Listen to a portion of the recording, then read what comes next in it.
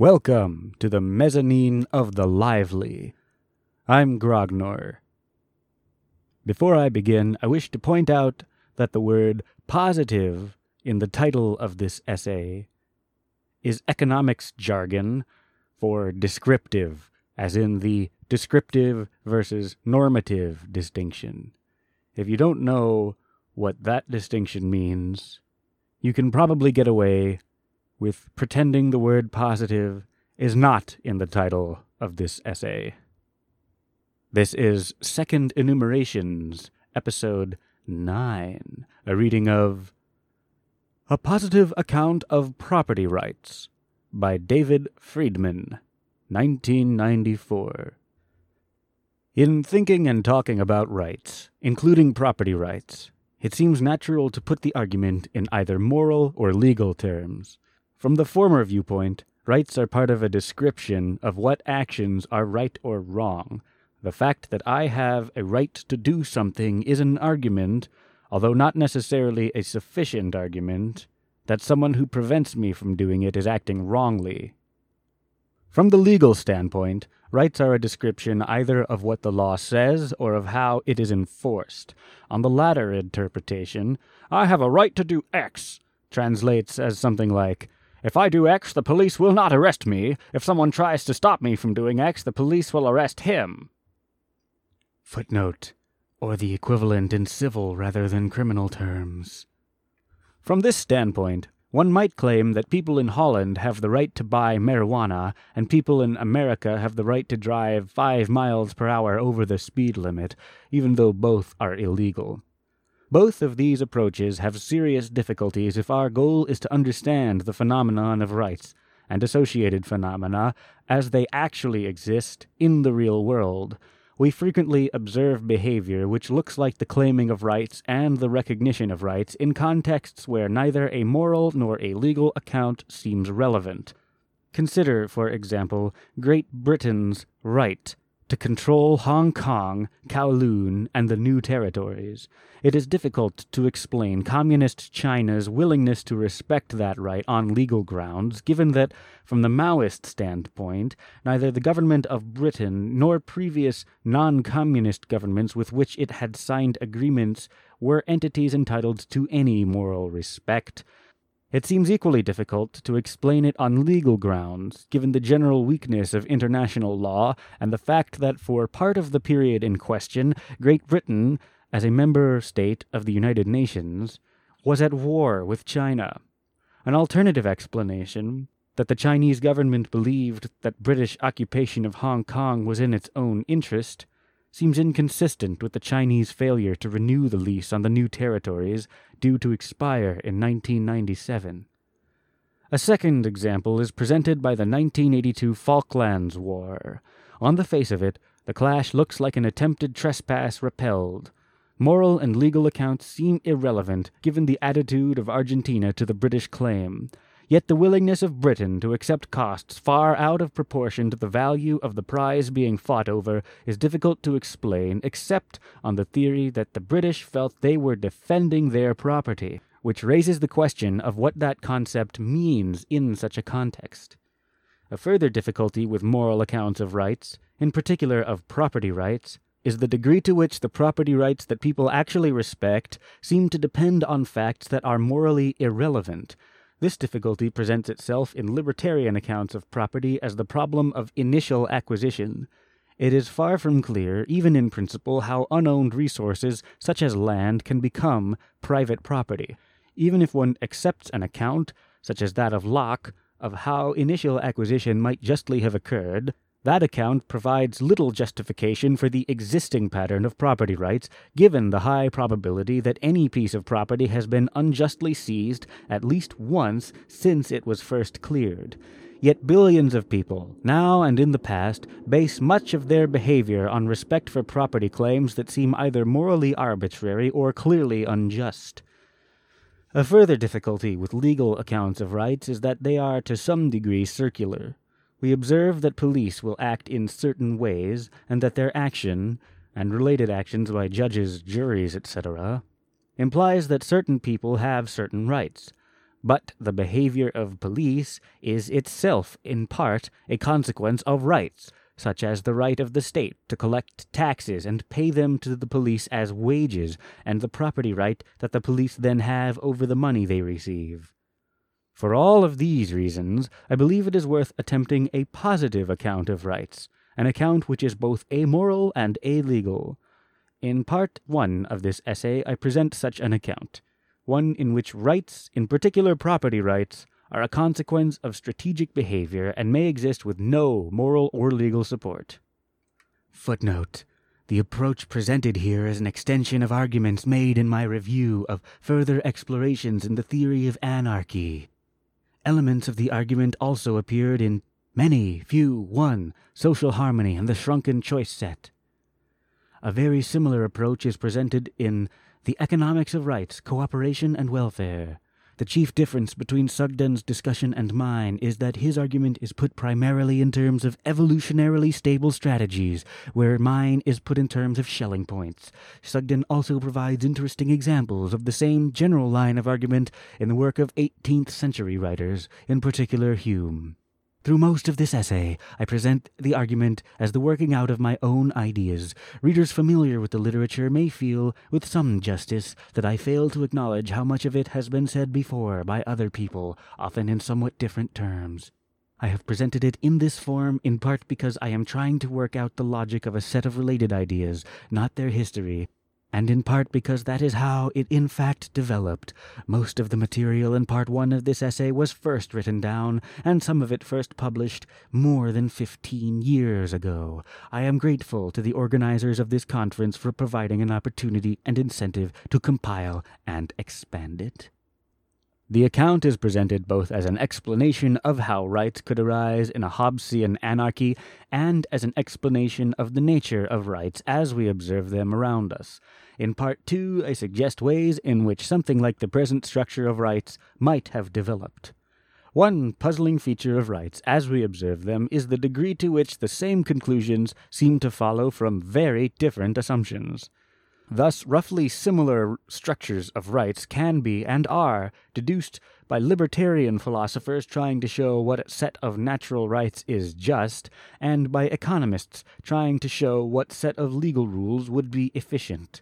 And the structures of rights that they deduce seem similar to those observed in human behavior and embodied in the common law. In part 3 of this essay, I will try to suggest at least partial explanations for this triple coincidence, the apparent similarity between what is just, and what is efficient. Part 1. Schelling points, self-enforcing contracts, and the paradox of order. Several writers have tried to analyze the transition from a Hobbesian state of nature to a state of civil order in terms of a set of hypothetical contracts establishing an initial distribution of property rights based on a pre-existing distribution of power. One difficulty with this approach is that in the initial situation there are no institutions to enforce contracts. How can people in that situation change it by making contracts which are unenforceable and so of no effect? The same problem can be seen from the other side by asking in what sense we, or any society, are ever out of a Hobbesian state of nature. What do we have, what have we created, that does not exist in the Hobbesian jungle? Civil order is not defined by the existence of physical objects, courtrooms, police uniforms, law books. We can easily enough imagine a Hobbesian jungle, in the middle of a war, say, coexisting with all the physical appurtenances of civil society, and primitive peoples, without courtrooms or law books, nonetheless live in a state of civil order. Nor does it suffice to say that we are in a state of civil order because we have judges to interpret our laws and police to enforce them. Why do those people act in that way?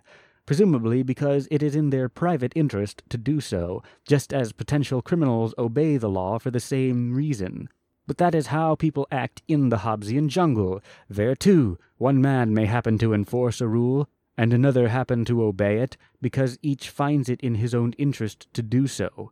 What is it that we have, and that the Hobbesian jungle does not have, that makes it in the interest of people to behave in a law-abiding and peaceful manner?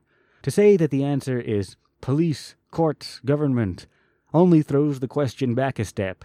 If civil order is enforced by men with guns, what controls them?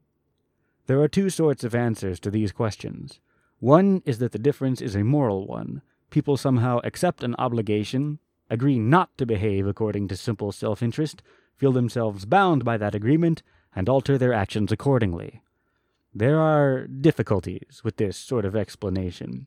First, there is the empirical observation that people do not feel themselves bound to obey laws. Many, perhaps most, feel free to violate those laws, speed limits, drinking laws, customs regulations, which they disagree with and believe they can get away with breaking. Second, to the extent that people do feel a moral obligation to obey social rules, it is hard to derive that feeling from any variant of social contract theory. The traditional variants encounter the difficulty eloquently described by Lysander Spooner: since we ourselves did not sign the contract, we are not bound by it. The difficulties with deriving moral obligation from the sort of pairwise social contract suggested by Winston Bush are equally great, even if we consider that each of us is, at every instant, in an implicit contract with each of his neighbors to respect some agreed-upon set of rights. Still, that contract, in Bush's model, is based on the threat of coercion. It has no more moral legitimacy, according to conventional moral ideas, than the obligation to pay off a protection racket. It may be possible to explain the difference between a Hobbesian state of nature and civil society as a moral difference, but I prefer the alternative explanation, that the essential difference is not in the motivation of the players, but in the strategic situation they face.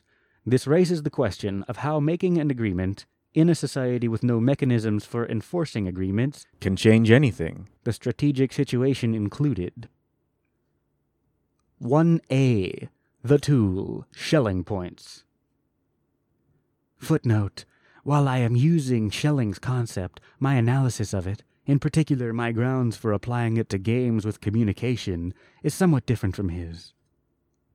2, 5, 9, 25, 69, 73, 82, 96, 100, 126, 150. Two people are separately confronted with the list of numbers shown above and offered a reward if they independently choose the same number. If the two are mathematicians, it is likely that they will both choose 2, the only even prime. Non-mathematicians are likely to choose 100, a number which seems, to the mathematicians, no more unique than the other two exact squares. Illiterates might agree on 69 because of its peculiar symmetry, as would, for a different reason, those whose interest in numbers is more prurient than mathematical.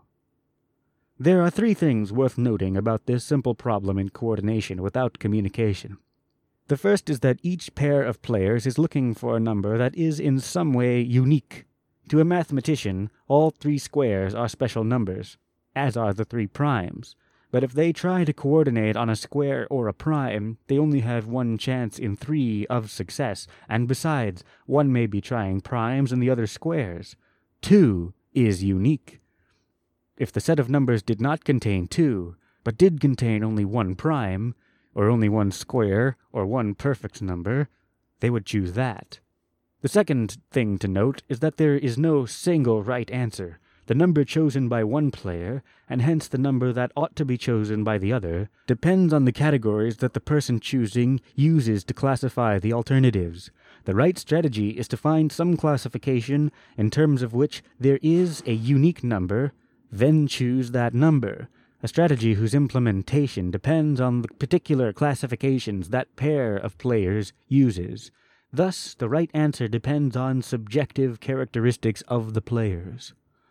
The third point, which follows from this, is that it is possible to succeed in the game because of, not in spite of, the bounded rationality of the players.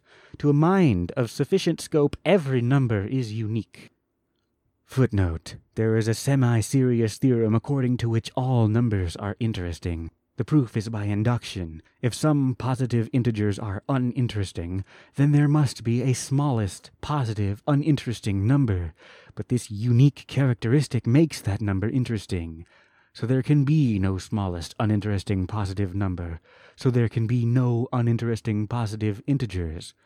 Similarly, mutatis mutandis for negative numbers. It is only because the players are limited to a small number of the possible classification schemes for numbers, and because the two players may be limited to the same schemes, that a correct choice may exist. In this respect, the theory of this game is still radically different from conventional game theory, which assumes players with unlimited ability to examine alternatives, and so abstracts away from all subjective characteristics of the players, except those embodied in their utility functions. Footnote. In practice, game theory sometimes smuggles subjective characteristics back into the argument in the process of choosing a particular strategy set. A famous example of this problem is the analysis of oligopoly. The assumption that the firm's strategy is defined as a choice of quantity and the assumption that it is defined as a choice of price lead to very different conclusions. Consider now two players playing the game called bilateral monopoly. They have $1 to divide between them, provided they can agree how to divide it. Superficially, there is no resemblance between this game and that discussed above. The players are free to talk with each other as much as they want. But while they can talk freely, there is a sense in which they cannot communicate at all. It is in my interest to persuade you that I will only be satisfied with a large fraction of the $1. If I am really unwilling to accept anything less than 90 cents, you are better off agreeing to accept 10 cents than holding out for more and getting nothing. Since it is in the interest of each of us to persuade the other of his resolve, all statements to that effect can be ignored. They would be made whether true or not. What each player has to do is guess what the other's real demand is, what the fraction of the $1 is without which he will refuse to agree. That cannot be communicated, simply because it pays each player to lie about it. The situation is therefore similar to that in the previous game. The players must coordinate their demands so that they add up to $1 without communication. It seems likely that they will do so by agreeing to split the $1 50-50. The same points made about the previous game apply here, although less obviously. The players are looking for a unique solution.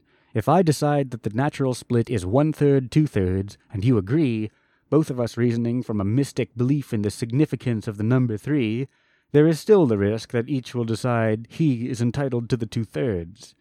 To see that the solution depends on the particular categories used by the players, imagine that both have been brought up to believe that utility, not money, is the relevant payoff, and suppose further that both believe the marginal utility of $1 to be inversely proportional to the recipient's income.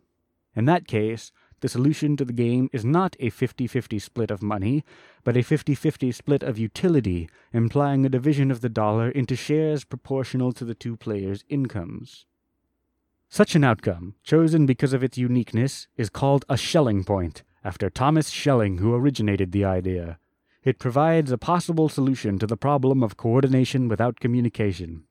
As this example shows, it is relevant both to situations where communication is physically impossible and to situations where communication is impossible because there is no way that either party can provide the other with a reason to believe that what he says is true.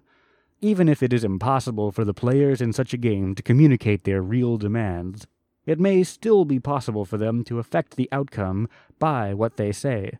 They could do so not by directly communicating their own strategies, any such statement will be disbelieved, but by altering the other player's categories, the ways in which he organizes the alternatives of the game, and so changing the Schelling points which depend on those categories. In the example just discussed, for example, one player, presumably the richer, might remind the other of their shared belief in the importance of utility in order to make sure the equi-utility Schelling point would be chosen. If, in the first game I described, the players were allowed to talk before seeing the numbers, a conversation on the interesting properties of primes or the special uniqueness of the lowest of a series of numbers might well alter the Schelling point, and so the result of a game. One can interpret a good deal of bargaining behavior in this light, as an attempt by one party to make the other see the situation in a particular way, so as to generate a Schelling point favorable to the first party. A slightly different way in which one may conceptualize the process of agreement on a Schelling point is in terms of bargaining costs in a context of continuous bargaining. Consider a situation in which the number of possible outcomes is very large. Suppose the process of bargaining is itself costly, either because it consumes time, or because each player bears costs, such as staying out on strike, in trying to validate his threats. As long as the players are faced with a choice among a large number of comparable alternatives, each proposal by one player is likely to call forth a competing proposal from another, slanted little more in his own interest. But suppose there is one outcome that is seen as unique. A player who proposes that outcome may be perceived as offering not a choice between that outcome, another slightly different, another different still, but a choice between that outcome and continued bargaining. A player who says that he insists on the unique outcome and will not settle for anything less may be believable, where a similar statement about a different outcome would not be. He can convincingly argue that he will stand by his proposed outcome because, once he gives it up, he has no idea where he will end up or how high the costs of getting there will be. In order for a Schelling point to provide a peaceful resolution to a conflict of interest, both parties must conceptualize the alternatives in similar ways, similar enough so that they can agree about which possible outcomes are unique and thus attractive as potential Schelling points. So one interesting implication of the argument is that violent conflict is especially likely to occur on the boundary between cultures, where people with very different ways of viewing the world interact. 1b. Up from Hobbes. Two people are living in a Hobbesian state of nature. Each can injure or steal from the other at some cost, and each can spend resources on his own defense. Since conflict consumes resources, both could benefit by agreeing on what each owns and thereafter each respecting the other's property. The joint benefit might be divided in different ways according to the particular set of property rights they agree on, what property belongs to whom, and whether either has a property right in tribute from the other. This is a special case of the game bilateral monopoly described above. Each player, of course, will threaten to refuse to make any such agreement unless he gets the division he wants. Each will disbelieve most of the other's threats.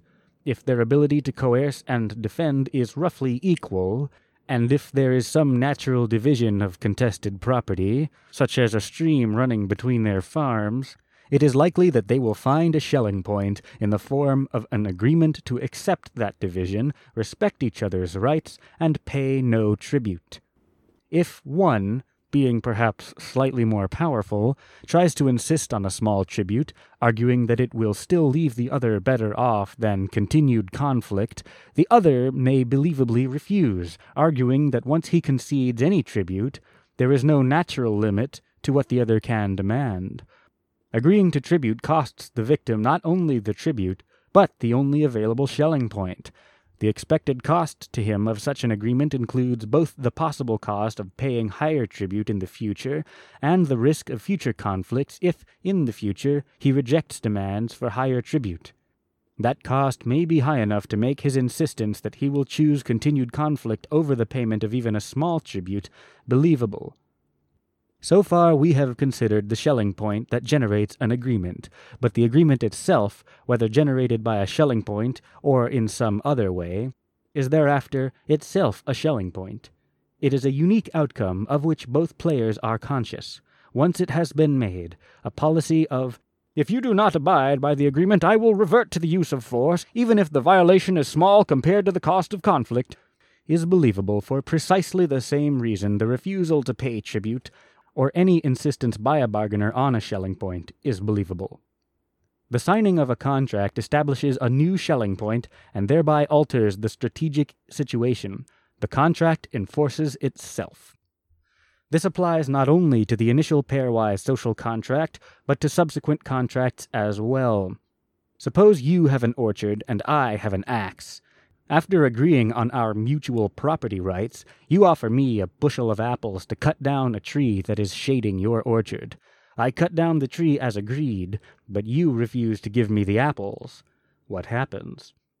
So far as our physical situation is concerned, I am no more able to compel you to pay me a bushel of apples now than I was before you made the offer and I cut down the tree.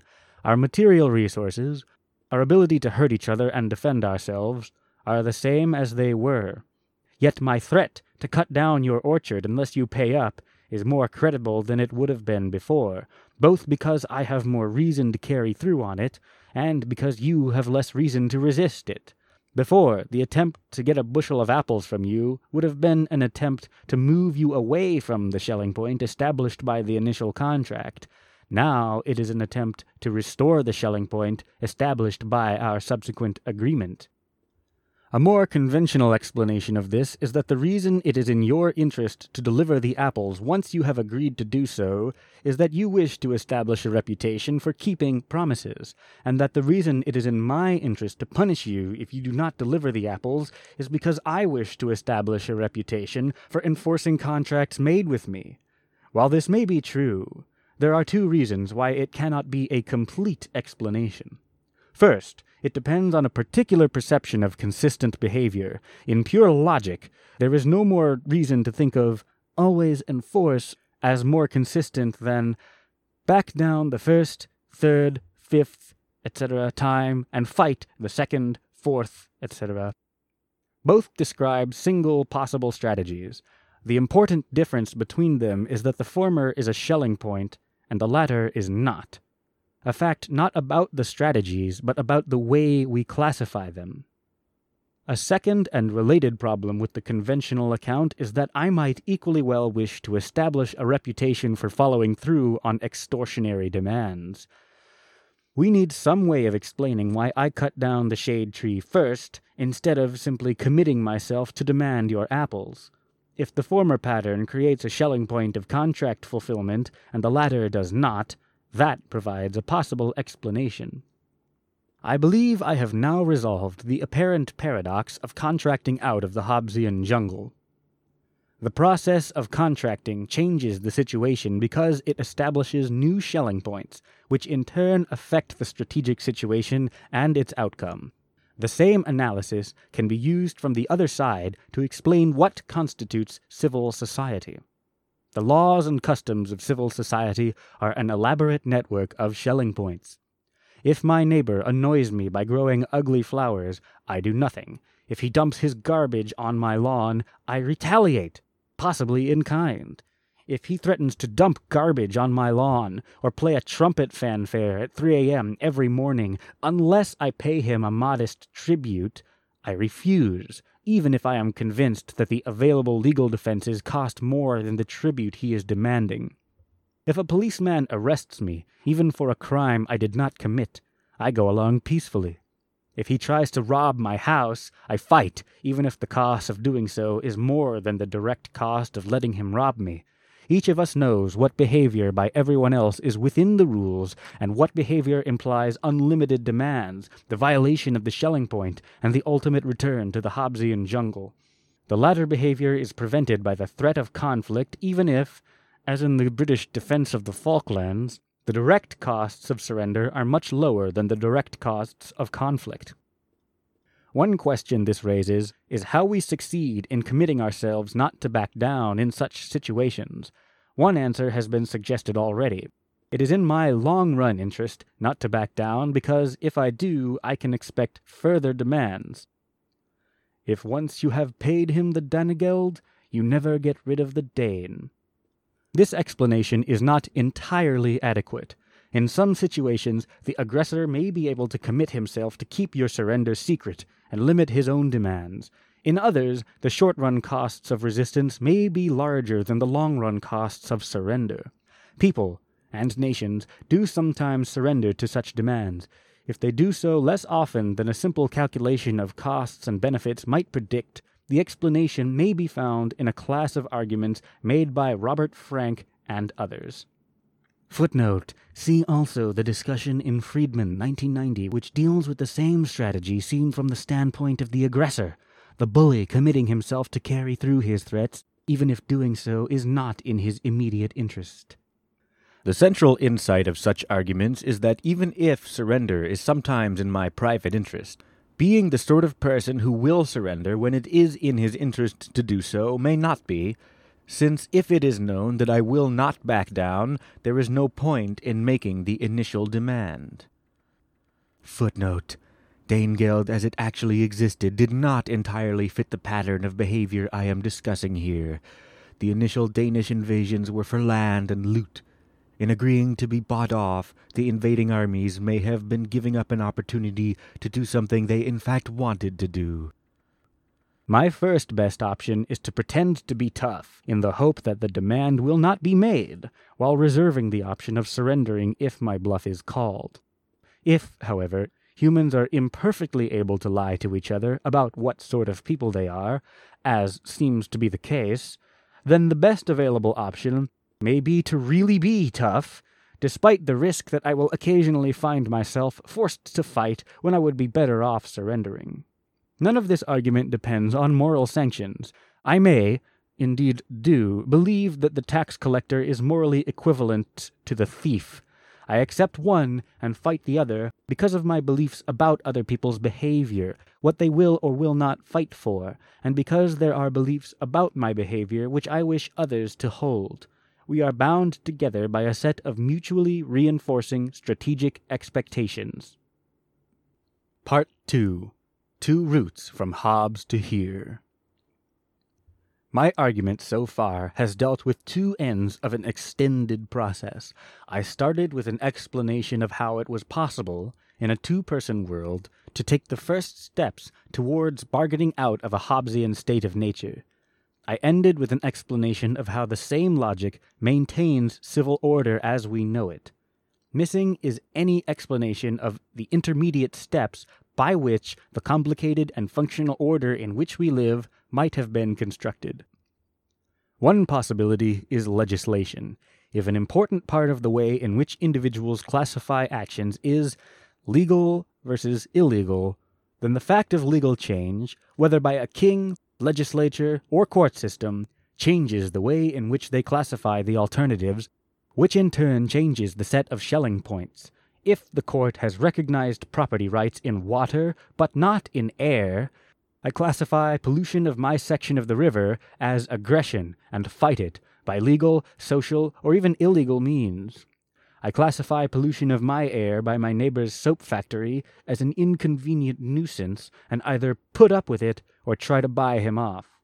Under these circumstances, legislation is, to a considerable degree, self-enforcing. The pattern of property rights might well survive even if the enforcement arm of the state vanished or became impotent. While this may be part of the explanation for civil order, it cannot be all of it, for at least three reasons. First, some rights have no legal rules associated with them.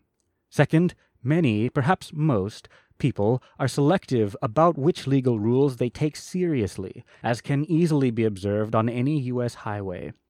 And finally, there are well-documented situations in which property rights exist and are respected even though they are inconsistent with the relevant legal rights.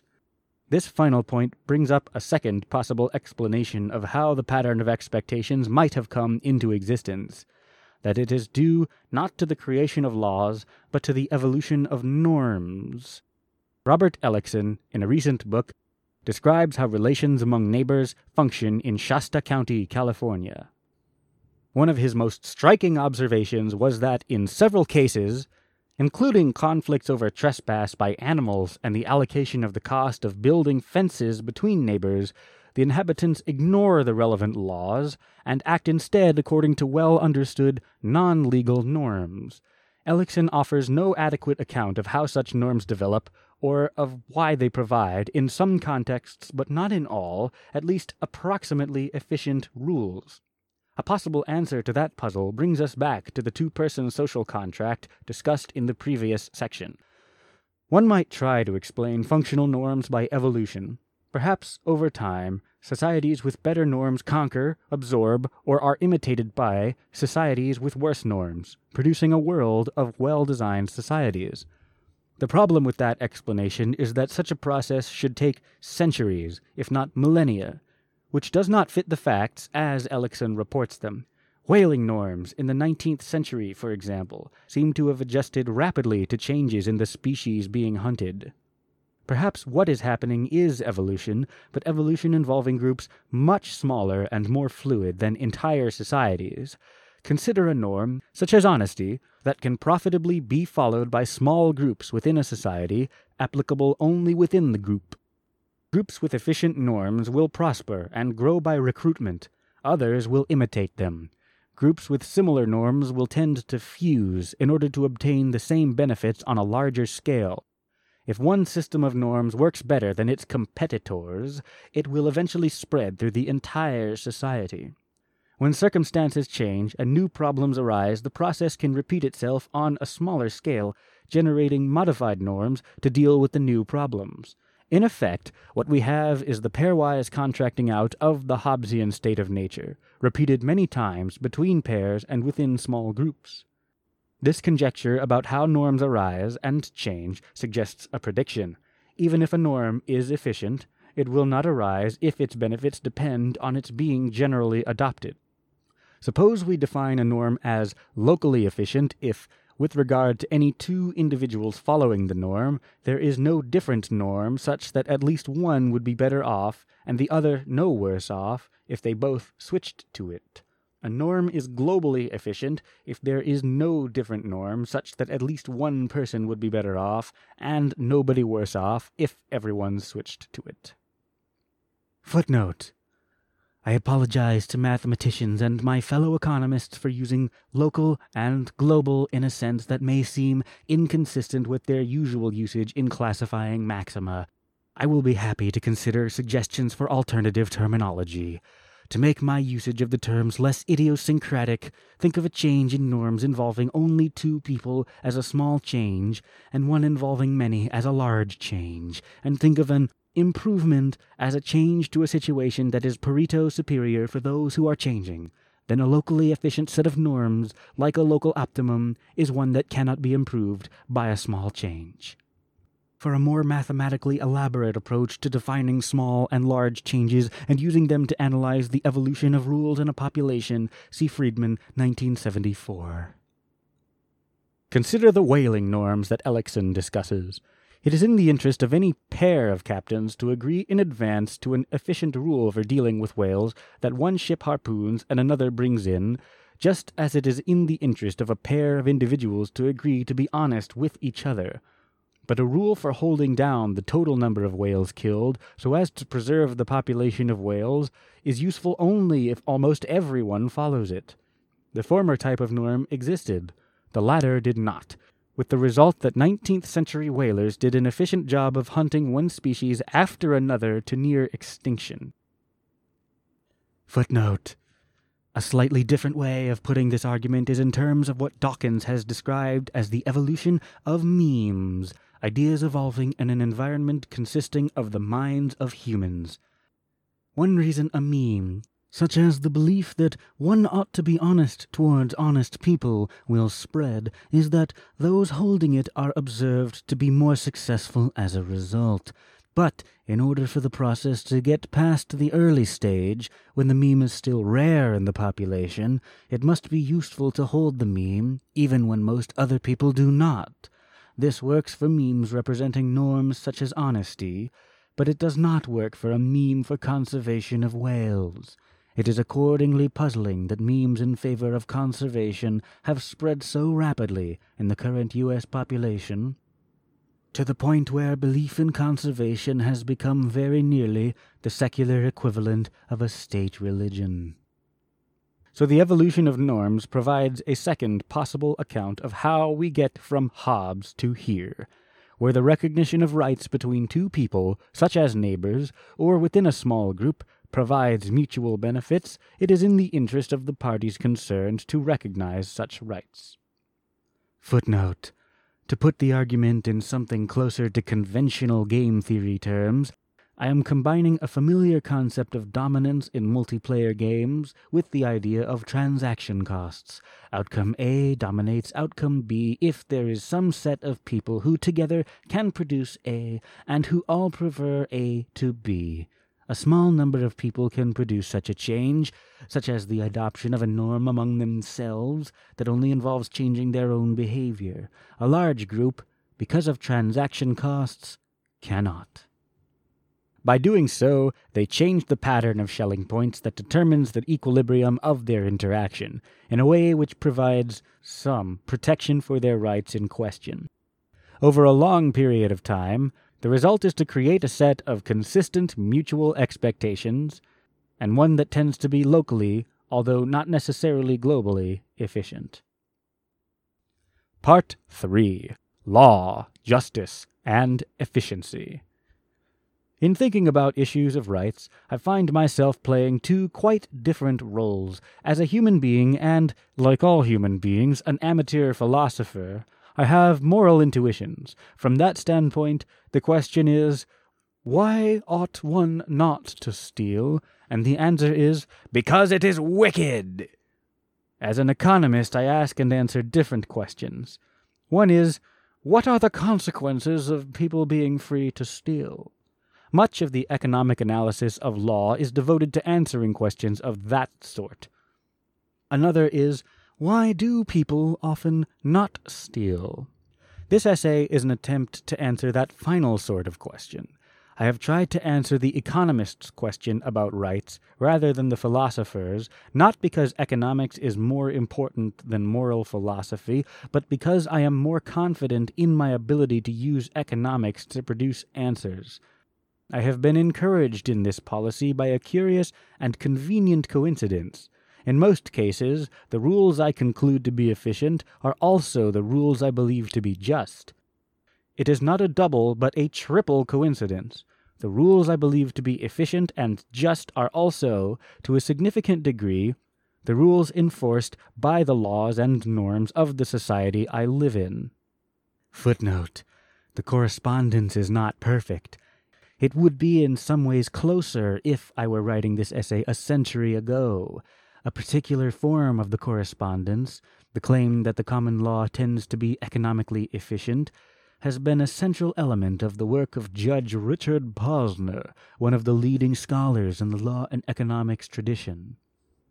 In this essay, I have sketched some ideas about the nature of those rules and how they have evolved. This raises the question of why, if my account is correct, the rules produced in this way resemble those that I deduce to be efficient and intuit to be just.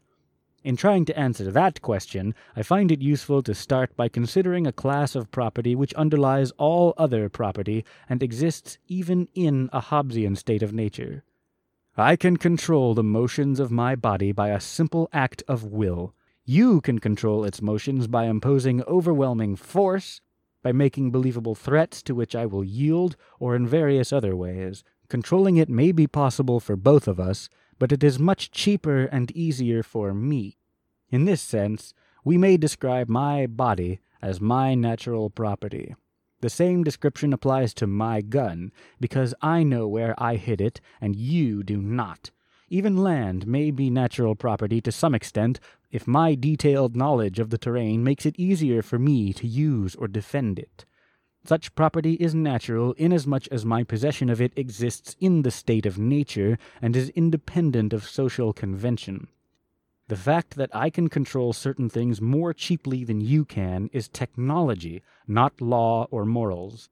Natural property is a useful starting point for explaining the similarities among what is, what should be, and what would be efficient, because it is relevant to all three. If the account I have offered is correct, our actual civil order is the result of extended bargaining based ultimately on natural property. It was my control over my body that made the initial steps out of the state of nature possible, so natural property is relevant to what is, to the existing pattern of laws and norms. In a world of no transaction costs, any initial allocation of property rights is efficient. In a world with positive transaction costs, the basis for choosing among alternative allocations is the cost of enforcing and changing them. A set of rules in which I own my body and you own yours is superior to one in which each owns the other's body, or each has a half interest in each body, in part because it is so much easier to enforce. So we have a Coasian argument for the relevance of natural property to what is efficient. This argument also provides a second connection between natural property and what is. My earlier arguments suggest that the evolution of rules tends to move in a direction that is at least locally efficient. If so, and if rules that allocate natural property to its natural owner are efficient, we would expect to observe such rules. Put differently, the argument for local efficiency of evolved norms provides a reason for some similarity between the rules we observe and the rules that are efficient. Footnote: I am not claiming here that slavery is never observed, nor that it is never efficient. One can imagine circumstances in which the self-enforcing element of contracts would be too weak to enforce the contract that would be superior to slavery. An example is the prisoner of war who is confined because there is no other way of enforcing his agreement to pay for his freedom. A counterexample is the institution of parole, as it in fact developed. The argument given here provides a possible explanation for the Posnerian thesis that common law tends to be economically efficient. Common law presumably originated as a set of locally efficient norms converted over time into legally enforceable rules. If this interpretation is correct, we would expect common law to have become less efficient over time, since the mechanism that generates the efficiency of norms would not apply to legal rules defined and interpreted by a third party. What, if anything, does natural property have to do with what ought to be? That depends on what normative account one accepts. For those of us who accept a libertarian account, in which the underlying right is my right to own myself and whatever I have obtained by voluntary agreement with others who own it, the connection is immediate. Self-ownership is both a moral axiom and a technological fact. Voluntary exchange is both a morally legitimate way of altering the pattern of ownership, and, if my account of bargaining from the state of nature is correct, a technologically possible way, although not necessarily the only such, of altering a Schelling point and thus an equilibrium. We now have the beginning of an explanation of the similarity among actual rules, efficient rules, and just rules.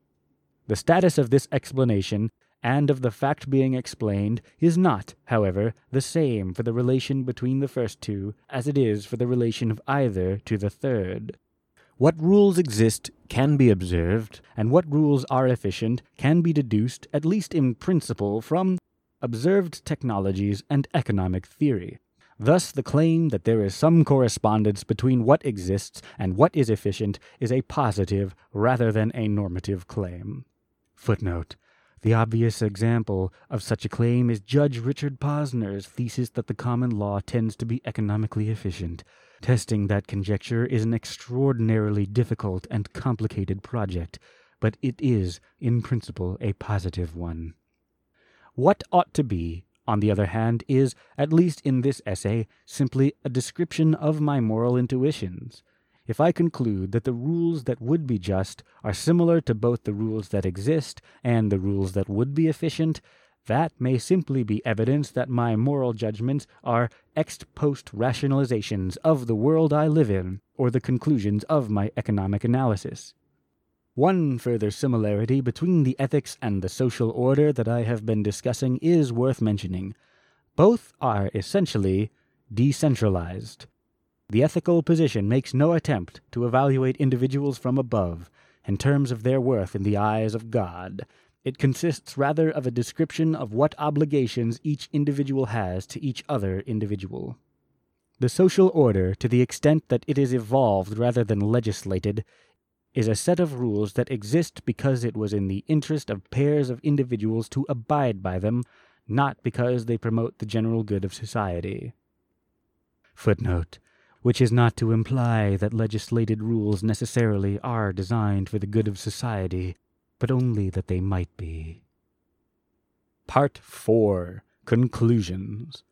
The central project of this essay has been to give an account of rights, especially property rights, that is both amoral and illegal, an account that would explain the sort of behavior we associate with rights, even in a world lacking law enforcement, and feelings of moral obligation. Footnote. This is not the only way a positive account of rights could be developed. Sugden pursues a similar project in a framework where conventions develop as players of a many-player game learn by experience and alter their behavior accordingly. Another alternative would be a socio-biological explanation, in which respect for property is an inherited behavior pattern that evolved because it resulted in increased fitness, which is to say reproductive success. It is unclear to what extent these are really competing explanations rather than different views of the same elephant. The socio-biological account may be seen as simply Sugden's repeated game, repeated through many generations, or as my account in a world where humans' ability to alter property rights by contract simply reflects the richer set of shelling points available to them. My sketchy account of the development of norms and Sugden's more detailed account of the development of conventions are the same, save that he emphasizes anonymous adaptation, where I emphasize explicit contracts among small subgroups. His account of the underlying games takes the available strategy set as given, where mine takes it as a subjective fact about the players that may, under some circumstances, be alterable. The similarities among the explanations are close. It is unclear whether the differences are sufficiently great to lead to significant differences in their implications. I have tried first to explain how, with no legal system to enforce contracts, it might still be possible to contract out of a Hobbesian state of nature, and then to show how the same analysis can be used to understand in what sense a civil order, such as our own society, is different from a Hobbesian state of nature. Having offered answers to those questions, I then tried to show how we might get from the state of nature to something like the present society, and to use the analysis to partially explain the puzzling similarity between actual rules, just rules, and efficient rules. If my analysis is correct, civil order is an elaborate shelling point, maintained by the same forces that maintain simpler shelling points in a state of nature. Property ownership. Footnote. By property ownership I mean the ability to control things, not the legal right to do so. Is alterable by contract, because shelling points are altered by the making of contracts. Legal rules are in large part a superstructure erected upon an underlying structure of self-enforcing rights.